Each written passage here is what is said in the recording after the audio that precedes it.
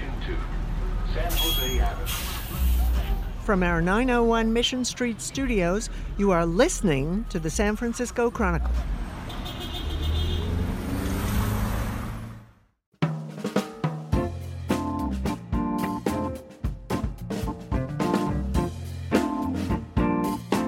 Welcome to the Datebook Podcast. I'm Peter Hartlaub, pop culture critic of the San Francisco Chronicle, here with Mick LaSalle for Movies with Mick LaSalle. Welcome, Mick. Thank you. It's good to be here. Yeah, I want to go back to Elton John. Sure. Yeah, you're going to talk about a couple new movies this week, but you got a lot of feedback, I know, on Elton John. You disliked Rocket Man. Yes. A lot of other people liked it, and you wrote that excellent essay, personal essay, about Elton John and what he meant to you in the 70s. Yes. What was your feedback like on that? Feedback was really good. I got one woman wrote to me, "Dear Hottie from yesteryear." That was my favorite. You included the photo of yourself. Yeah, when I was 17. Yeah. It was entirely positive for the article. It was totally positive because it was all people who were around in the 70s, including a backup singer for Elton John, who said that he saw the movie and he couldn't believe it. He thought the movie was terrible. And he just didn't understand why. He said he could have written my review. And I also, reading the piece, I wanted to hear more from you about Elton John. So this is kind of like a lightning round. Okay, sure. Could you tell me your favorite Elton John song, favorite Elton John album, and the last time you saw him in concert? Okay, favorite Elton John song is Funeral for a Friend, Love Lies Bleeding, which absolutely is my favorite. Let's see, a favorite album would be Goodbye Yellow Brick Road. And last time I saw him in concert was in 1976. So I saw him in 74, then I saw him in 76, and that was enough. Yeah. Yeah, it wasn't, it was like the magic was kind of gone. Well, Taron Egerton came in here, and I was totally scared because I was wondering if he had read your review. At one point, he looked down at his phone, and I'm like, oh no, is he reading Mick's review? Oh, really? It worked out fine. He was charming. Great. But, a lot to cover today. You talk about Late Night, Men in Black International, 5B, a documentary. Yes. Yeah, and Liba Hertz returns. Datebook Podcast. Thanks for listening.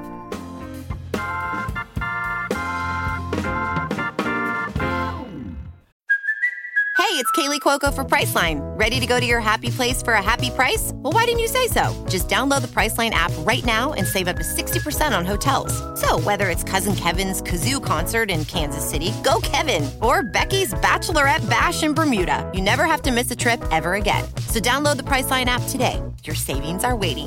Go to your happy place for a happy price. Go to your happy price, Priceline. Well, hello, everybody. This is Mick LaSalle, and welcome to another dramatic reading from Mick LaSalle. No, we're not doing that. I've been listening to our old podcast, Liba, and as a result, I just said the old sign-in. I guess this is Movies with Mick LaSalle, and I am here with my former editor. Hi, Liba. Hi, everybody. And I'm also the influencer, as you know. Yeah. Now Liba Hertz is now officially an influencer, which is a good thing. Or influenza, depending on your point of view. It's funny that you should say influenza because, we were here 2 weeks ago, and you said that you had a cold. And then after I said, oh, no, you have a cold, you said, but no, it's probably an allergy. And I'm wondering how that worked out for you. But did it turn out to be a cold? No, it was allergies. It was? It was totally allergies. Because, I never got physically ill. Because it's a wild coincidence, because I caught an allergy about 2 days later, and I was sick for a full week. So you know what? That's true, because the incubation period would be longer for a cold. It would be? Yeah. Okay, but it's definitely allergies, because, when you have a cold, your whole body is a disaster. This was just the nose and the cough. It was definitely allergies. But I do think I got heat stroke. So heat stroke, okay. Yesterday. So I actually took Benadryl because everything was swollen. I was itching. Benadryl. And that did the trick. I said that, well. Yeah, the Benadryl, by the way, all the allergy medication worked better than all the predicted cold medication I was trying. So either way. All right, okay. Well, then it's just purely coincidental that you were coughing all over me and I got sick about 3 days later. All right, well, that's good to know. I'm still coughing, but Yeah, Benadryl. Benadryl is really good. Benadryl is a good thing to review movies on. That was like before Claritin and before Zyrtec and all that stuff and Allegra. There was Benadryl. And a doctor prescribed it. Of course, it's over the counter. But I started taking Benadryls and giving everything a little man sleeping for the next week because I would sit there and fall asleep at every movie. And I didn't know that it was because of the Benadryl. And the only reason why I found out is because Elliot Levine at the Roxy said to me, I saw one of his movies. He said, "What'd you think of it?" And because I know Elliot, I said, "Oh, wow, that thing sucked. It put me to sleep." But he said, "You're crazy. Not only are you crazy, but this is a movie that you would like. I know you would like it. I know you would like it." And so he gave me a DVD of it. And around that time, I found out about Benadryl of it. What was the movie? I don't remember. It was some Casablanca. Independent thing. No, it wasn't. It wasn't like a masterpiece, but it was a solidly Schindler's List. It was one of those like weird independent movies that if it hits you wrong, it's bad. But if you just watch it in the right frame of mind, it's really good. And so I was just anyway. But we have a week of movies. We haven't been. Let's see. We have 2 weeks worth of movies. Let's start on this week. And Liba, what do you want to do? You want to start big, go small? Let's go with Late Night since we both saw the movie. Late Night's a pretty good movie. It's with Mindy Kaling and with Emma Thompson. I think the best thing to say about this movie, and it's not a small thing, is that it's the best role that Emma Thompson's had in at least 5 years, and that's counting P.L. Travers in that movie about Mary Poppins. Which was good, Saving Mr. Banks. Saving Mr. Banks. That was a good movie. She was good in it. And she was good in it, but I like her better in this because she gets to be funny, nasty funny. And I also like the complexity of her character because the person she plays, she's a talk show host who is, her career is kind of, well, she's about to get canceled after 28 years. And I think she's a complex figure because she is, for some reason, sympathetic. And I think it's because it's Emma Thompson. There's something nice about her, even when she's being nasty. You get the feeling that there's a human being in there. But at the same time, her behavior is fairly appalling. I mean, she's kind of sadistic with her staff. She's and with her husband. And well, she's not sadistic with the husband. She's not good to the husband. Who's John Lithgow, by the way. Yeah. So I would say that that part of the movie is covered, and then the Mindy Kaling. I think it's Mindy Kaling.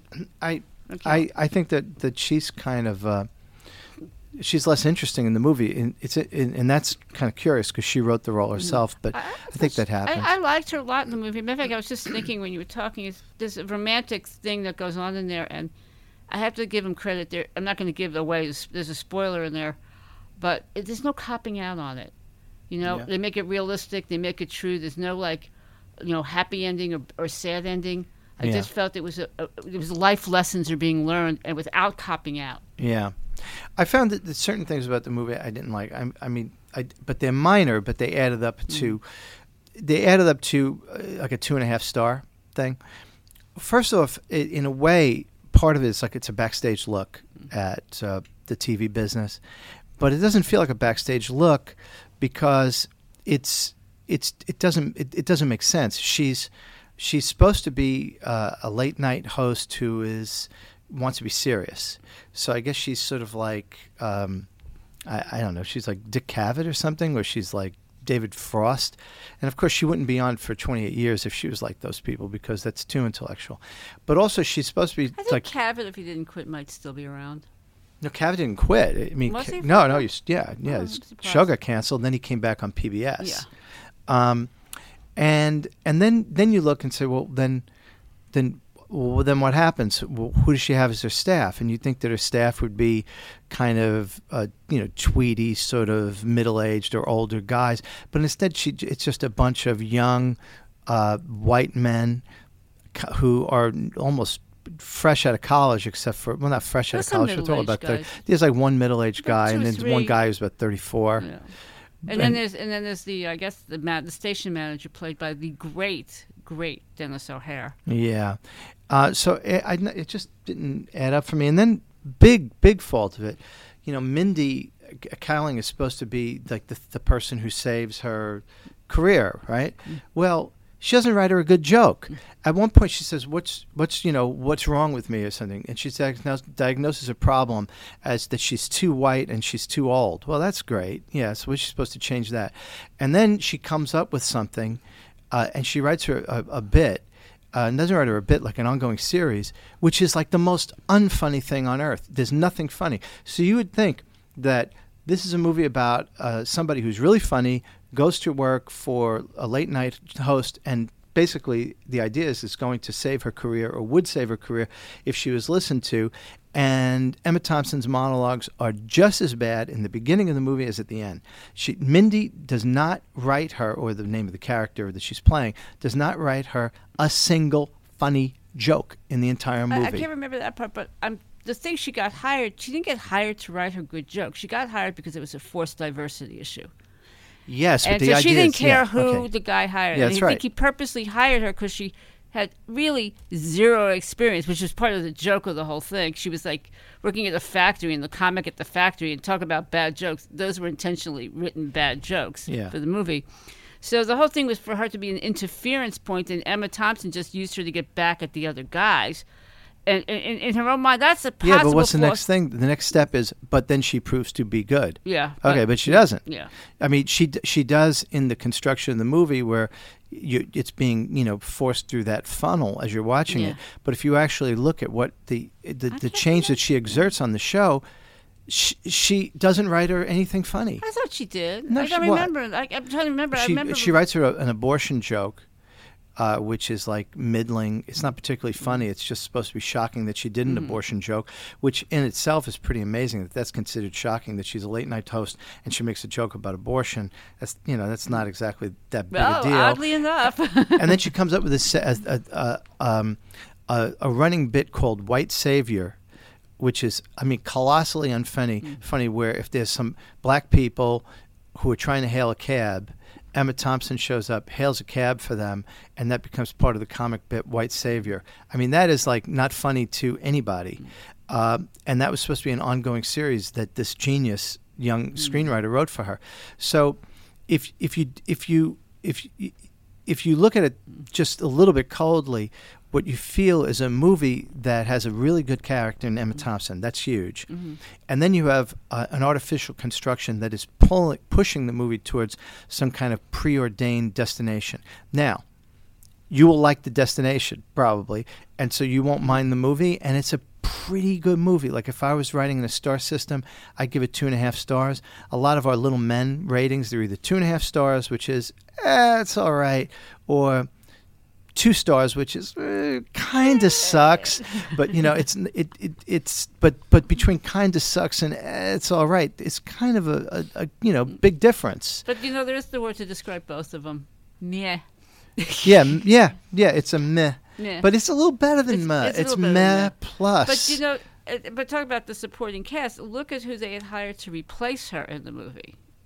Oh, that was funny. Ike Barinholtz. That was really funny, and that's a good scene. It's a good scene. And talk about bad jokes.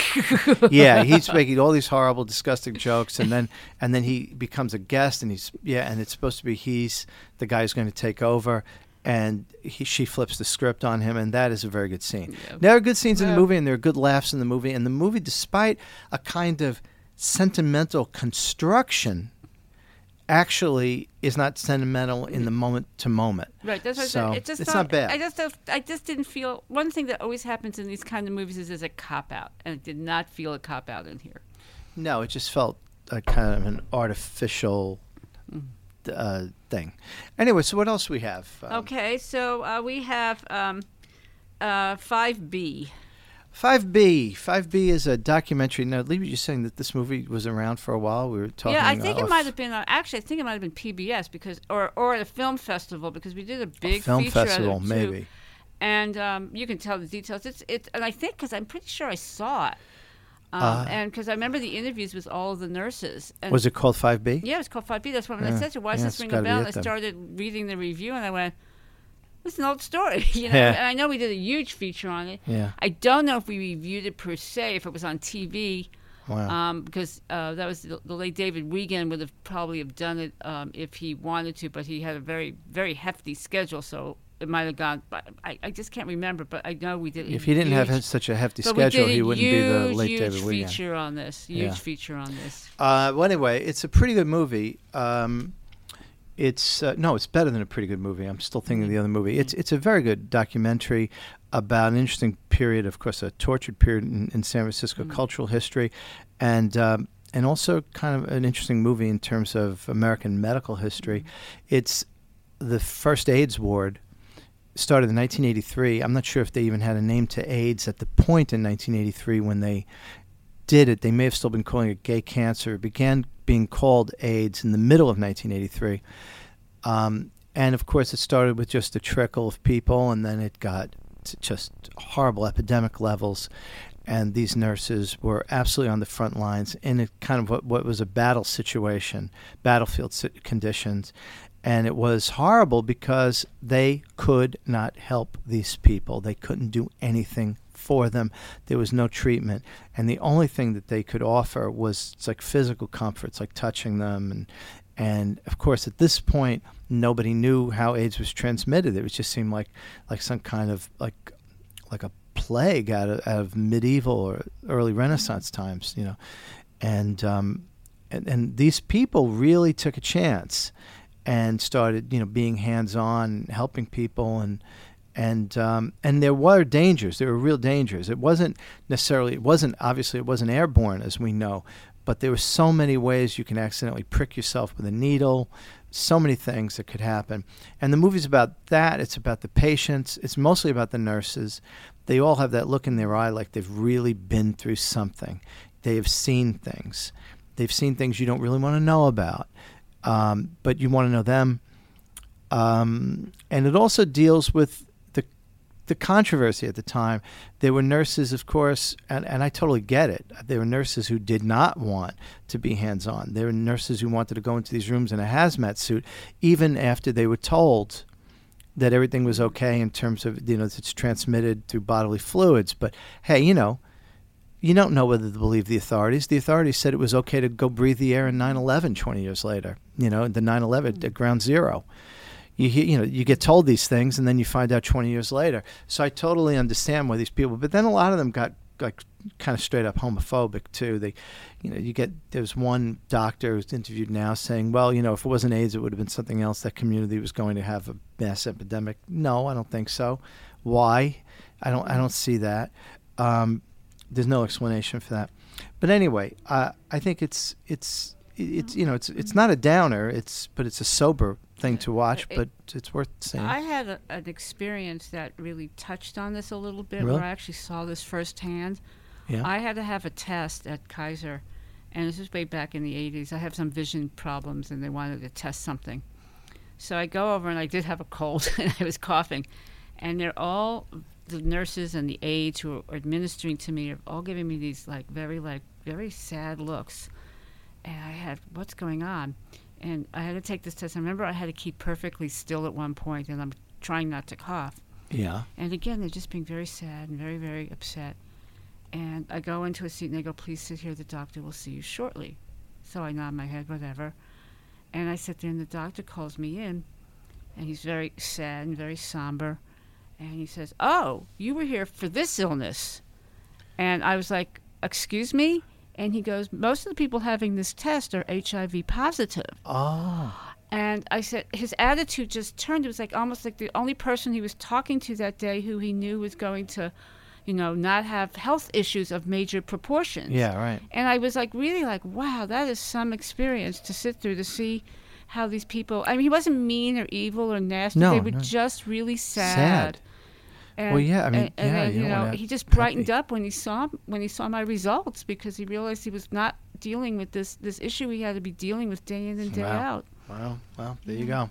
Anyhow, it's it was a pretty terrible time, and I sort of missed it because I got here. It was really, really horrible. It was just one day you had a friend, next day they were gone, literally at times. Wow. That's how bad it could be. Okay, so what else do we have? We've got The Dead Don't Die. The Dead Don't Die. This is Jim Jarmusch, and it's really just worthless. There are things in it. As I say in the review, there are good things in it, but you could put it all in a pile and set it on fire. It doesn't matter. There's really no story you want to sit through. There's no reason to do this. It's a zombie movie, and it's sort of like it's a takeoff on zombie movies, which is a little bit ridiculous because that's like a parody of a parody. There's no real reason. There's no urgency behind it. It's sort of like he had an idea and he has a really great Rolodex or the equivalent of whatever the digital equivalent of a Rolodex is. And so he gets a lot of famous people in it. He gets, Bill Murray and Adam Driver and Chloe Sevigny and then a lot of people like, playing zombies like Iggy Pop. I guess he was born to play a zombie. I think that's probably very good casting. He's probably been waiting his whole career to play a zombie. Carol Kane plays a zombie. She always plays a zombie. Well, so does she. She kind of plays she was a young, pretty zombie in the 70s when Woody Allen turned off Alison Porchnick. But remember that? Why did I turn off Alison Porchnick? She played Alison Porchnick. But it has a good sense of humor, but it's not funny enough, and it's kind of disgusting to watch, and it suffers from just an incredible lack of vitality. There is none, and within about 15 or 20 minutes of these kind of jokes, and you laugh at first, and then you just realize, oh, he's got nothing. He's got nothing here, except he has us, the audience, being held hostage. This is something to never see. And it doesn't do Jim Jarmusch's reputation any good. It's utterly worthless piece Jim of work. Jarmusch is a yes or no kind of reputation. You either like him or you don't. Yeah, but sometimes, he made Broken Flowers with Bill Murray. That was really good. Night on Earth, I thought was touching. He's made some funny movies in the 80s. He made that Down by Law, and he made that other one with... They're going. I forgot it was Esther Ballant and a guy named Edson. I think did he do Coffees and Cigarettes or something? Yeah, he did that. I didn't like that much, but he did that one where they go on vacation to a place and all they do is sit in the motel room, and that's all they do. Oh, Stranger Than Paradise. I actually remember that. Wow. All right. Well, anyway. And I do have to say that there is a really great zombie satire movie that was made years ago. Yeah, which one is it? Shaun of the Dead. Shaun of the Dead. Actually, there was a really fun one with Bill Murray too. Like a Zombieland or It was something. a really good takeoff on the Dracula. Those are the From the Shadows, or the New Zealand group, the Flight of the Conchords people, which they actually those guys, yeah. But that's the Dracula. But Shaun of the Dead is part of that trilogy with Hot Cops, and what's the other one? The End of the World or World's End. Okay. Those are hilarious, all three of them. But Shaun of the Dead is like, and I don't like zombie movies, and somebody said, you got to watch this, and I was on the floor rolling on that one. It is curious. There are people who really actively like zombies, I've met them. They talk about it, and you'd be surprised who it is, It's like they just like movies about zombies, and I don't necessarily think that that's a bad thing. But I just think it's a curious thing to like, just because I don't get the appeal. All they do is just sort of stagger around and The Walking Dead is like a huge. It's the equivalent of Game of Thrones. Yeah.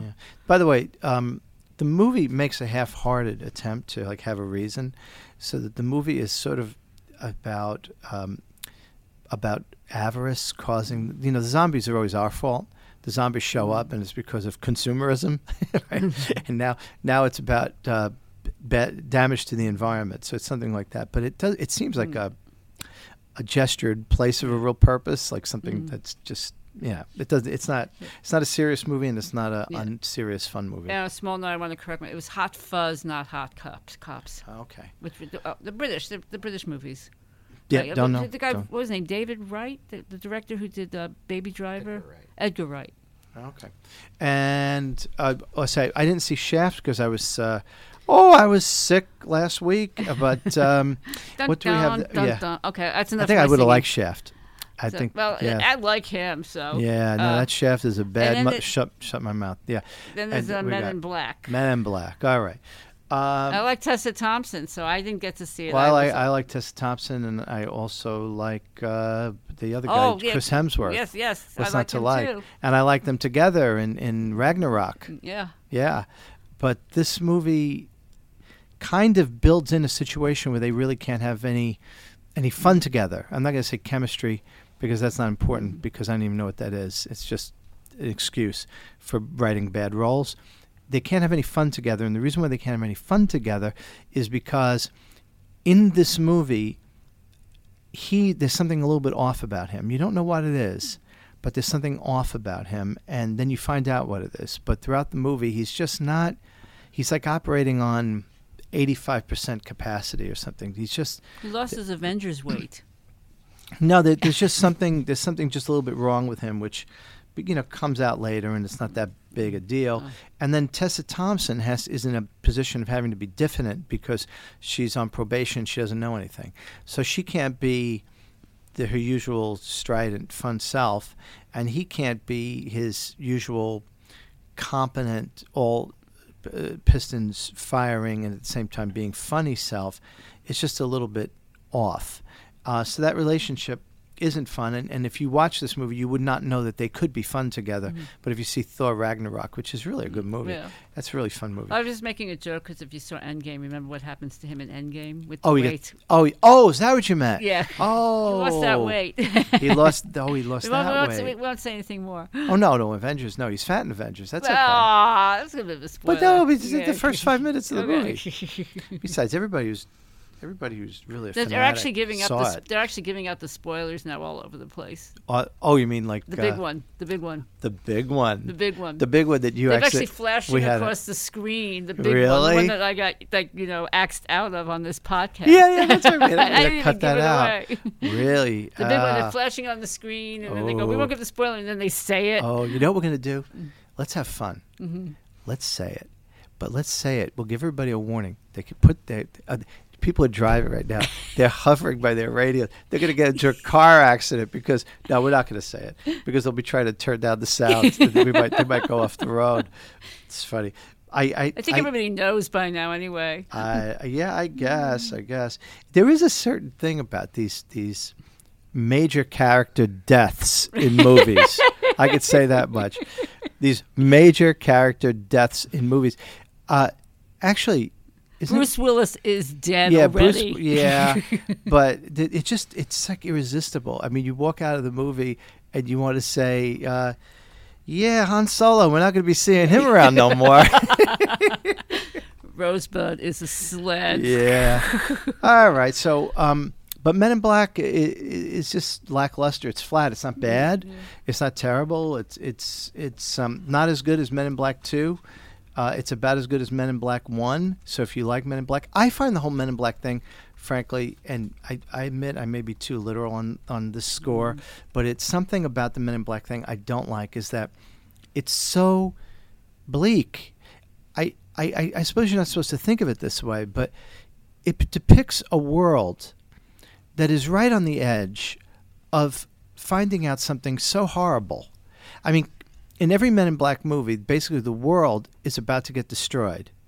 And by accident, sort of, or by the intercession of these Men in Black, it doesn't get destroyed, but it came really close.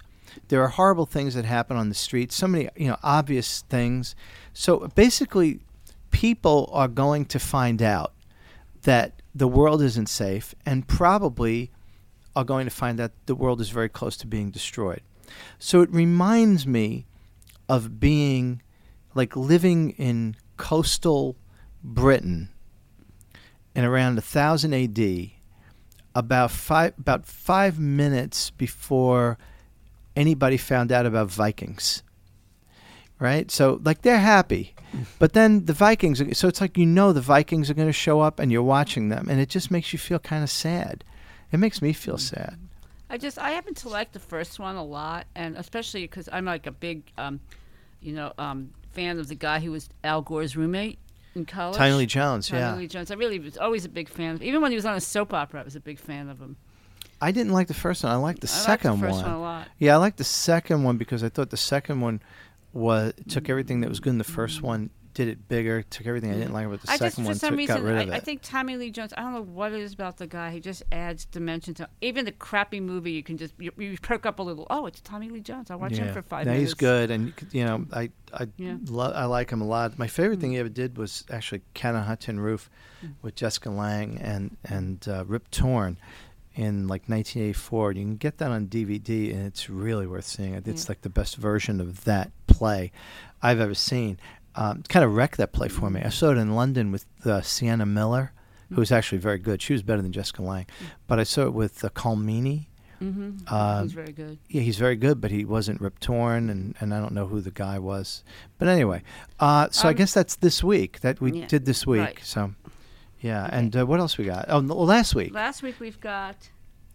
Oh yeah. Dark Phoenix. Yeah, Dark Phoenix.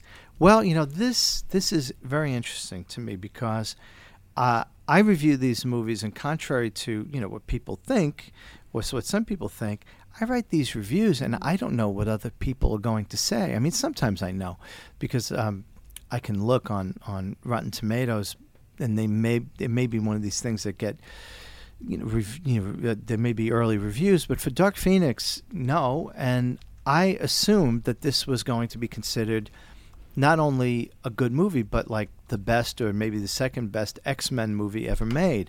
I thought it was really good, and I think that the reason why I thought it was really good, and maybe the reason why a lot of people thought it was bad, is because it's not like an X-Men movie. It's about the dark side of being a superhero, which I like because I don't like the idea of I don't like superheroes, and so maybe just philosophically I'm in accord with it or something. But I genuinely thought that everybody would be very impressed with it, and this is what the movie's about. The movie's about Dark Phoenix. I think her name is Jean Grey, and she was adopted by Charles Xavier, and she has a past that she can't remember. A bad past that Charles Xavier actually made sure she can't remember because he has the power to go into people's minds and do all these things. And then something happens that gives her tremendous power, more power than anything on earth. And as a result, all the artificial constraints, all the artificial barriers in her mind kind of fall away. And I like that as a kind of metaphor. I like that as a metaphor for the unconscious being unleashed. I liked it as a metaphor for the id being turned loose. And I liked the idea of what do you do with somebody who has tremendous power and is, not severely, just mentally ill. Just mentally ill, probably in a way that they would need 6 months of therapy and it would straighten them out. But what do you do with them? Because in the intervening 6 months, they're not going to stay in bed and cry. They're going to destroy the world. So what do you do with somebody like that? Do you kill them? You can't throw a net over them. I don't know. And so the movie looks at that. So I like that. I also liked Jessica Chastain, who's in it, because she plays a kind of evil foreign extraterrestrial entity that takes possession of a woman who looks just like Jessica Chastain, and then of course she starts acting very weird, but she starts acting like Jessica Chastain in a lot of movies. Even though it's weird, she's really cold. She starts saying, very calmly saying horrible things, and so I thought she was a blast. I really like Sophie Turner. I just like this movie a lot, but I think it falls into that bad area, which in the bad area is that if you do something different, you wind up getting in trouble because the audience that likes these kinds of movies won't like the movie because they like the superhero. That's what they like, and that's fine. They like it. And the people who don't like superhero movies, I mean, if I was hearing my own explanation of Dark Phoenix, I still wouldn't go to it. I wouldn't take money out of my pocket to go because it's just generically a genre that I just don't particularly like. But I do think this is one of the good ones, though. I think at this point we know already that it's probably dead and buried. It's interesting because Mick years ago was one of the few people who liked Catwoman, and he's been he's just been raked over the coals for this for years and years. I liked it. Yeah, I liked it too. I stand by his review on that because people sit there and I go, I don't care. I said it's really good. Yeah. I don't know why people hated it so much. Well, it's easy to put yourself in a good frame of mind about a movie when it stars the woman who's married to the executive editor. And they were divorced at the time. They were divorced at the time, I know. And I did like the movie, and I wound up giving it in fact, the executive editor had me come into his office, and he said something like, I hope you didn't, give her a good review because of me, because that does. He wanted a bad review. He was very unhappy. He wanted the bad review because they were divorced at the time. I think he wanted the bad review, but I did like the movie. But he didn't care. Yeah. I think he just wanted me to. But you know what I did? When Phil Bronstein was the editor of the paper, I made sure that I didn't review a single Sharon Stone movie. I did everything I could. I would just happen to take off that night. I would just do it because I didn't want it, because there was no way that because this is the thing that I know that other people don't know, is I know what it's like to have your wife get reviewed. And very simply, if somebody gives my wife a bad review, I hate their guts forever. Period. Done. Because that's it. It's like you messed with my wife. Are you crazy? So how am I supposed to like somebody who does that? So, I mean, that's how I felt like, I know this. I'm not going to mess with Phil Bronstein's wife. But I think you did that when he was still at the Examiner, because I know we had a policy at the Examiner and the Chronicle that the reviews were not to be done by Chronicle people. And what they used to do is they would pick out of a hat, at least at the Examiner, a random Hearst newspaper, and then use that review. Yeah. But I do remember. But at the Chronicle, we reviewed when they were married. We didn't care. But then when we merged, But what was interesting is it was after they got divorced. One of the critics, you were on vacation. Oh yeah. Forgot to go. Coincidence? Maybe. Forgot to go to the screening, and we said to him, "You have to review this movie. You don't understand because we will look bad." Yeah. Was saying, "Oh, they didn't go because they're now divorced." And we said, we called up one of the other publicists, and I said to her, "You have to find another screening." And David Wiegand, he said, "I'm going to buy a ticket to L.A. for you to go see this movie if need be." Yeah. For him to say that about a Sharon Stone movie, it was really funny. They did get him a screening in the end, but it was sort of panic stricken. Well, I mean, marriages are very hermetically sealed entities that either within that pressure cooker create love or create hatred.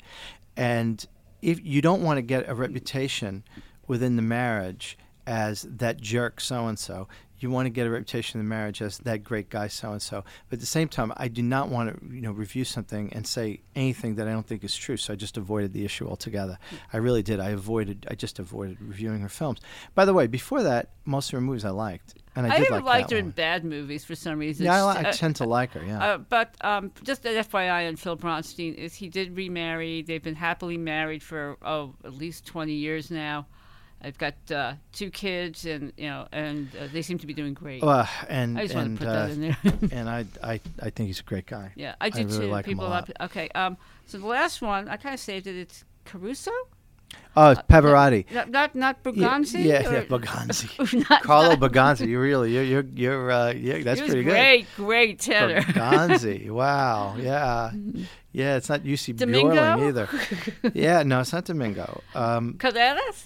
Yeah, I think there's 2 kinds of people in the world. There's people who think Pavarotti is people like if you ask them, they'll say Pavarotti's better than Domingo, and then there's the other 50% of the people who are just lying, because I don't understand how anybody could like Domingo better than Pavarotti, except that he's better looking, of course. Pavarotti lost his voice midway through his career. No, up to that point he was great, but then if you listen to it, he's straining. No, he's absolutely not as great as he could have been. He even admitted he wrecked his voice a lot.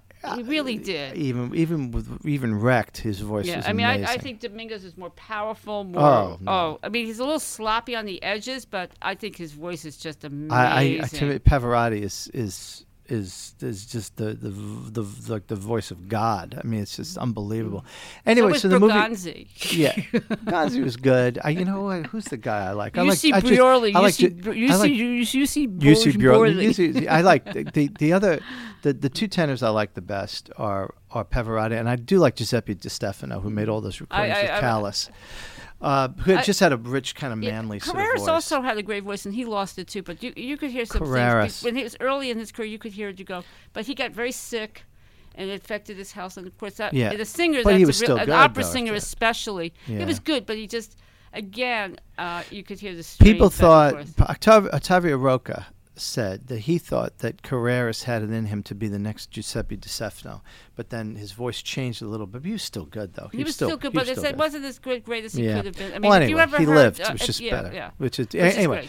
Pavarotti. It's a pretty just straight up documentary, birth to death thing with career greatest hits. But it's interesting, and it's interesting thing to see. If you're like a writer or if you're a painter or something, to some degree you are your talent, to some degree. But if you're a singer, it's almost like you're standing alongside it, and you have this incredible thing. So he just seems like a regular person who's having this extraordinary life as a result of having this insane talent, insane gift that's been given to him. And it's a little bit about the strain of this, being this guy. I liked it. If you like Pavarotti, it's good. And if you think you might like Pavarotti, it's good. I think the only people who might not like the movie, this is by Ron Howard, by the way, are people who are so familiar with Pavarotti that it's just not going to be, it's just, it's like old news. But to me, it's good. I think it's coming at a good time. He's been dead now for 12 years.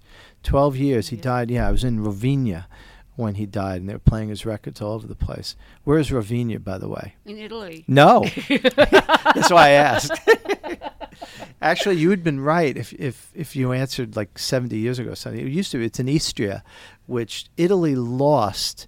I'm not sure at what point. And are they members of the United Nations? Yeah, Istria is part of Croatia. Oh, really? Yeah, yeah. But I said Rovigna, and Rovigna is in Istria. They speak, I guess, Serbo-Croatian and Italian, so you can get by with Italian in Istria. It's all these little travel tips. You come for the movies, you stay for the culture. Anyway, do you have? I have some columns coming up. Is there anything in there that's interesting? I just want to add one more tenor to the list. Oh yeah, who I adore, but he couldn't act worth the time. But he could sing like a magician. Nikolai Gedda. Yeah, he's all right. But that's the thing is Domingo could do all those roles. Neither Gedda nor Pavarotti could do all those roles. Pavarotti could sing them though. That's for sure. Yeah, I mean, he sounded better. Yeah. Okay. So then if you ever see Eugene Onegin with Gedda, you just. Why don't you pick a letter out that you find interesting that we could just discuss for a brief thing that's coming up from an S. Mick column. Dear Mick, I'm not sure what planet you inhabited in the 70s. But on the one I lived in, parentheses, a suburban SoCal high school graduated in 74, parentheses, it was not generally assumed that Elton John was gay. As a very closeted gay teen, I would have loved such a role model, but it literally never occurred to me or to anyone I knew. Bruce Merkin, San Francisco. Yeah, well, that's not the only email I got like this. And I was immediately saying, what is going on? Because, I called my best friend from high school, still best friend now, really. And I said, okay, everybody knew Elton John was gay, right? I mean, I'm not remembering this wrong.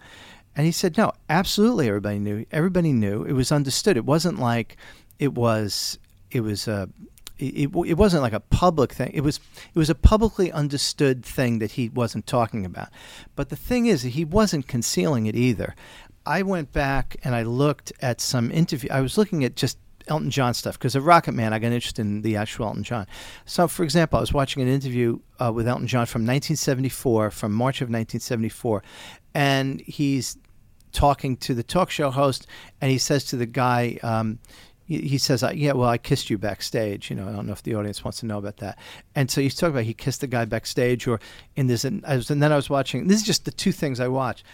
1976 concert, and somebody yells out as he's performing, somebody yells out, where's Kiki D? And he says, Kiki couldn't be here. She's with a man right now. And let's face it, it's not Freddie Mercury. And then he starts playing. So, I mean, he was always saying little things like that would just indicate that he was gay. And also, too, the thing that everybody forgets, and I was talking about this the other day, is that it was kind of cool in the 70s before AIDS. That was a backlash. That was the 80s. But it was kind of cool to be bisexual for sure. And I mean, nobody remembers this stuff now. So it wasn't like the idea of Elton John being gay was not like, oh, he has to be so scared to mention that he's gay, or that anybody thought about it one way or the other. They didn't think of it as a good thing or a bad thing. It was just like a thing. It was just like assumed. But I mean, I went to see the Rolling Stones in 1975, and Mick Jagger was dancing with an inflated 10-foot penis, and it was just like it was like in the air. It wasn't like a big deal. It's a slight difference, just because you think Rock Hudson, everybody knew was gay, even though it was never out, except for the people like the people who were the Hollywood, the fans. The women wanted to marry him. The same with Liberace. Yeah, okay, and then the same with Roy Cohn. Okay, difference is that you're talking about another generation, and Rock Hudson's fans were of a generation that might have cared, but we were of a generation that couldn't care less. I mean, it wasn't like we liked him because he was gay, and it wasn't like it was just like we just assumed he was gay and we liked him. It wasn't an issue. It was just a characteristic, like the fact that he had blonde hair. I think it was an issue. I mean, knowing what I do growing up, is I say, yes, when I went to college, and I was in college in 1974, we didn't care. But if you went outside of college, and you were still learning. Like, I remember some people who were in my dorms, and they were gay, and it took me like 2 years before I figured it out. Things like that. Well, there was an acceptance to it, but there wasn't he's gay. It was sort of a surprise when you found this out at that point. Well, I just tell you, I grew up in New York City, which sounds like something, but I didn't grow up in New York City. I grew up in Staten Island. In Staten Island, I mean, they still sell MAGA hats there, and they don't sell them ironically.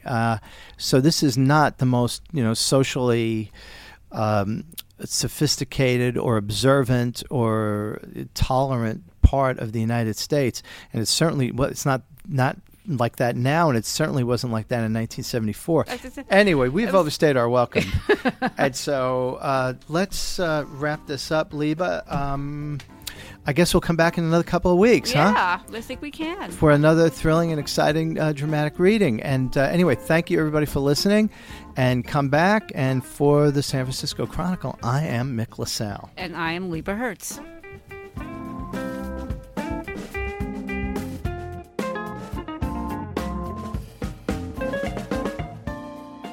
You are listening to the San Francisco Chronicle. Thanks to Mick LaSalle and Liba Hertz. Our producer today is me, Peter Hartlaub.